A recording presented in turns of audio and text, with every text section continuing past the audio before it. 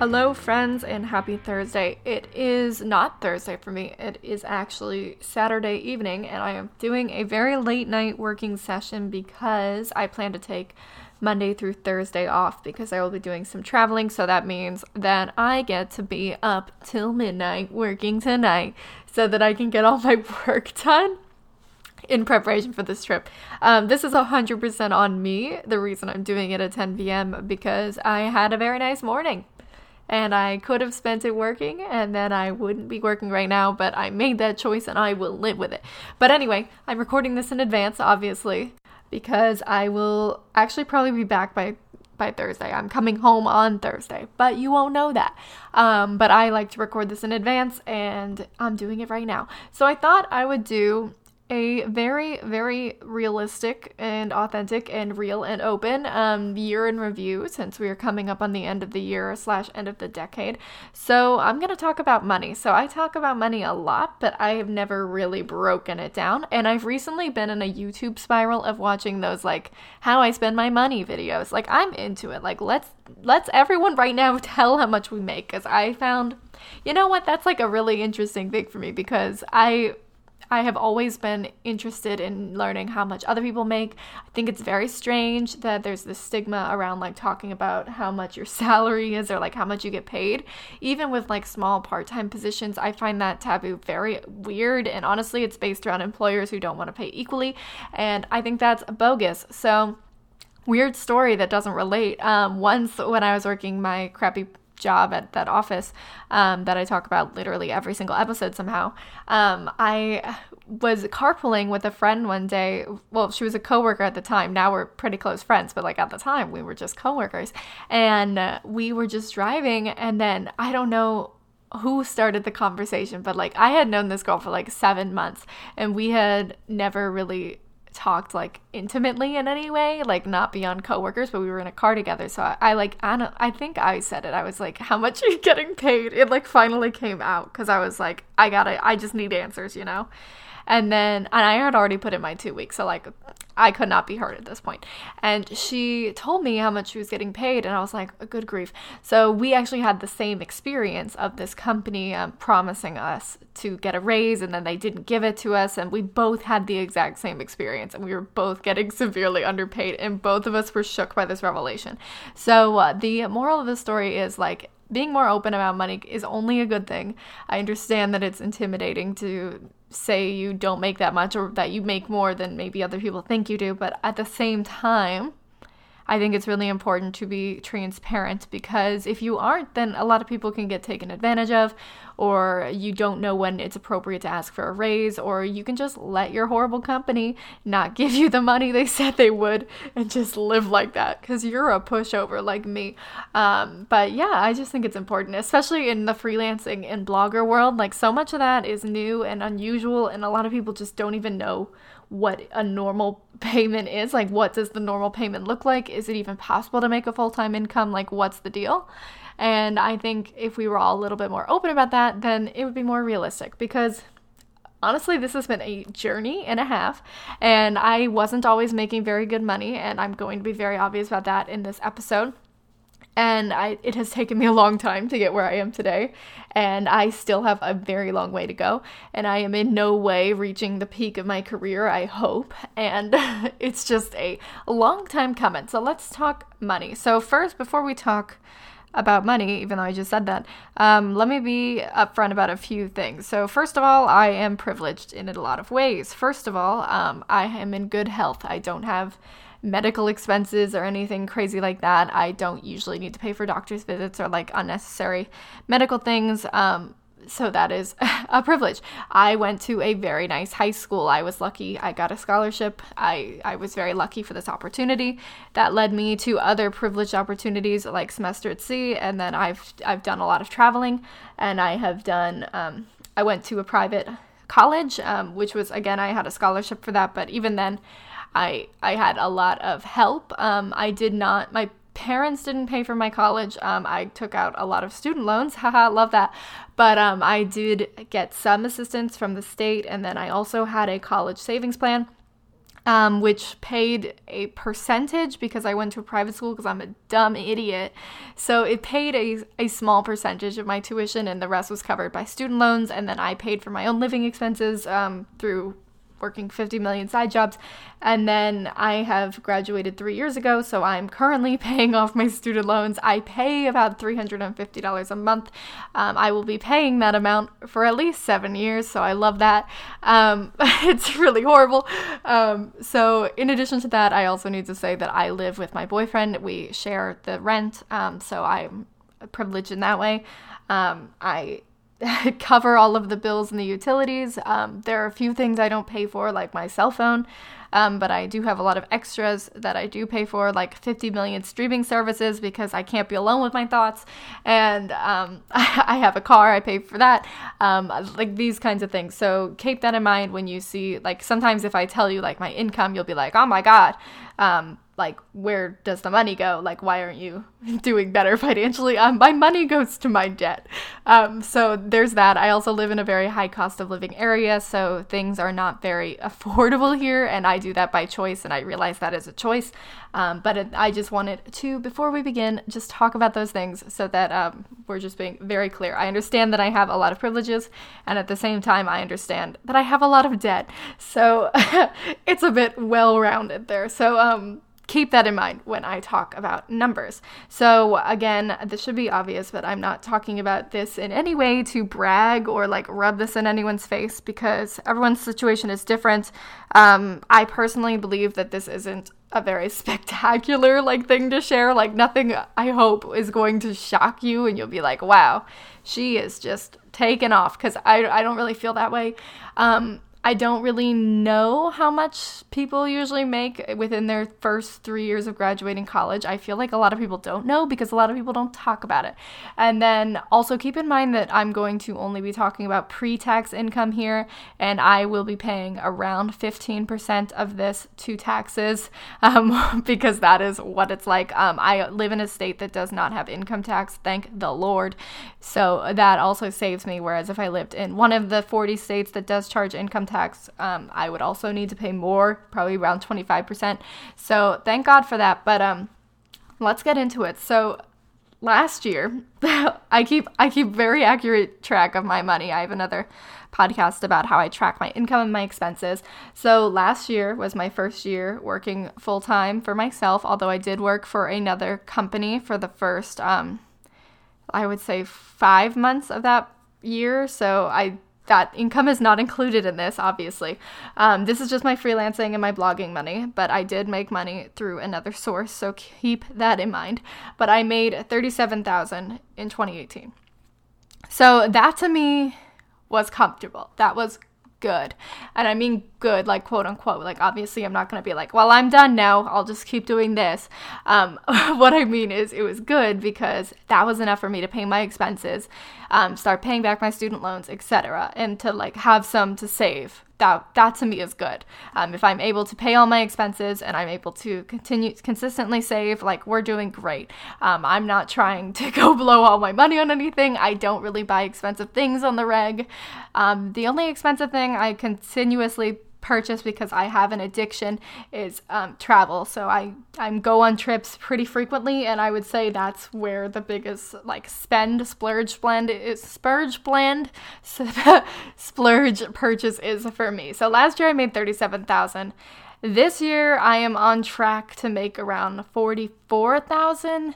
And that is good. Again, I'm not going to lie, I was a little bit disappointed with that number because I expected it to be more, because I personally have experienced a lot of growth this year, and it's been a lot of change. So like at the end of that, it feels to me like there should be a more successful payoff.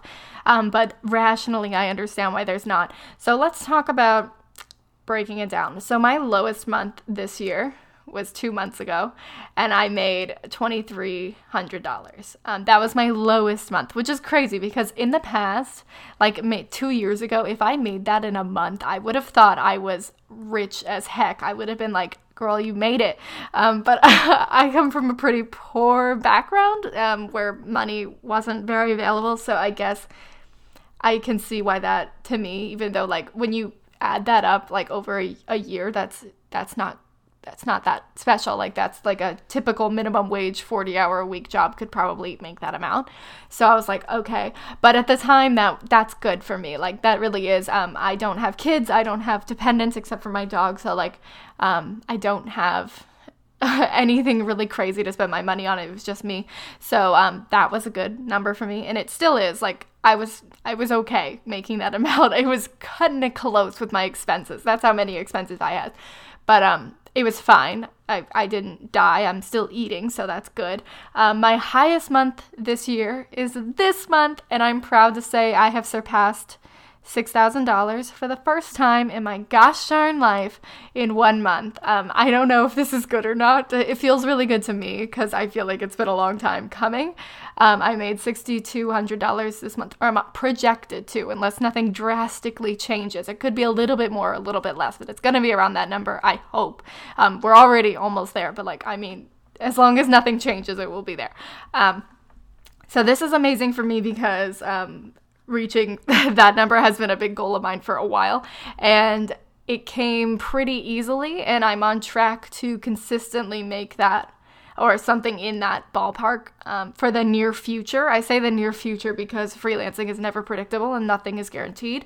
So everything could blow up in my face tomorrow, but like for now, that's where we're at, and I feel pretty confident that will be more of the standard moving forward, which would be ideal, at least for where I am right now in my life. I'm not of the person who is kind of like always need to get more.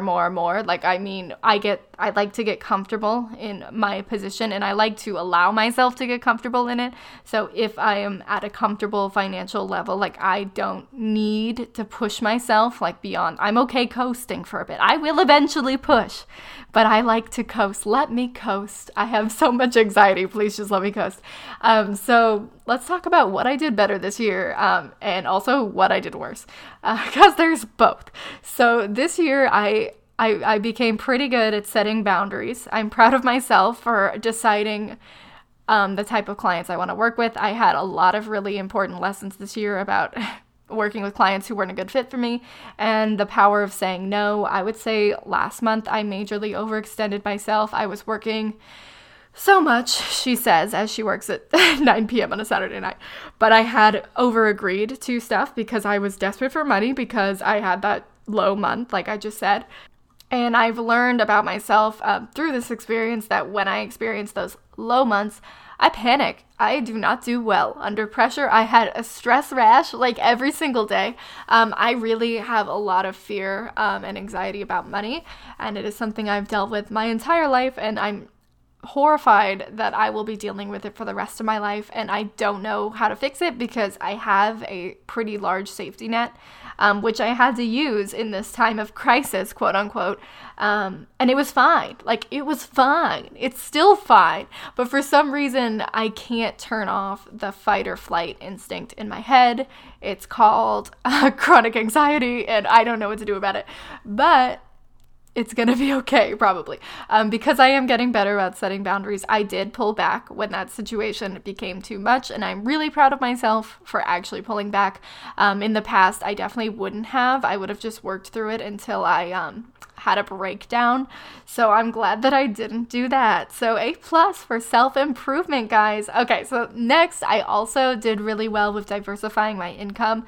And I say this because your girl used to get 90% of her income from one client, and then when I fired that client in June, she wasn't doing well. So that is where the spiral began. I think in July, or maybe it was August. I don't know. I think it was August, was when I fired my biggest clients, who became too much of a nuisance. They weren't paying me very much. Like, they were paying me fine, but like, it wasn't enough.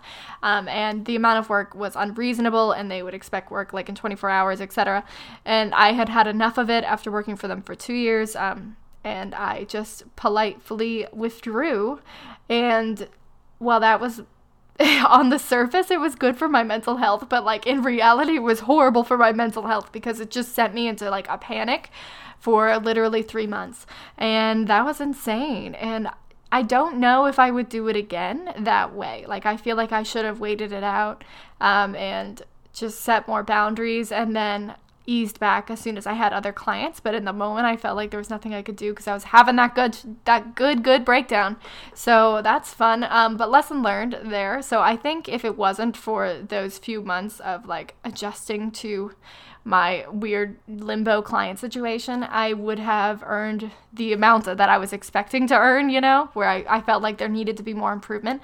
I know that's where it happened, because I was earning like steadily around $3,500 to like $4,000-ish a month, which was a safe, healthy zone for my budget.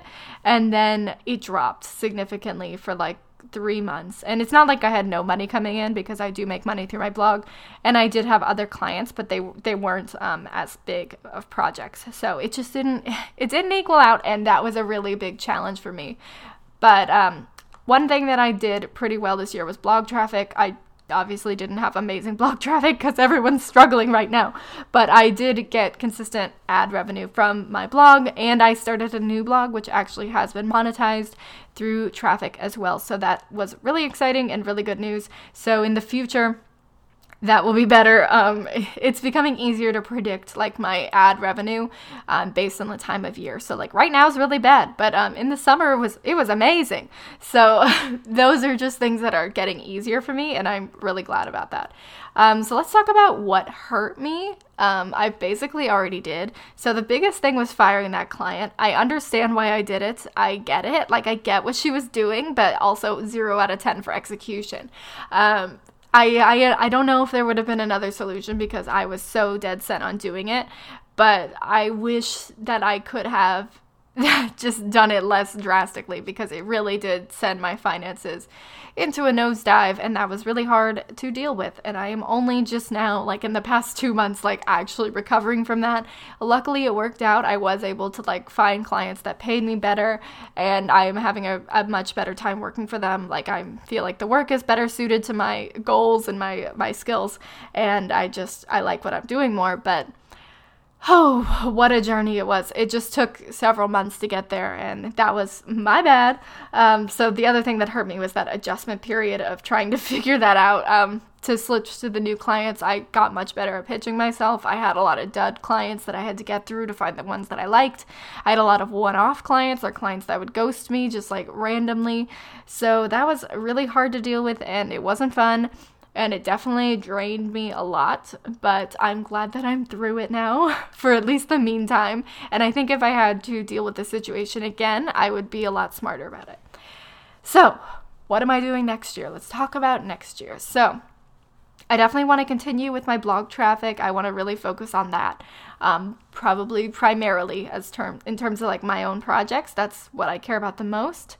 The next thing I want to do is build a larger safety net. I did have a pretty good safety net this year. I'm so thankful for that, because your girl would have been in a pickle with her rent. So I'm very glad that happened, and that I had prepared in advance. I think having an emergency fund with several months of expenses is so important, and it honestly it should be, in theory, the biggest stress relief. But for me, it's not, because I still panic.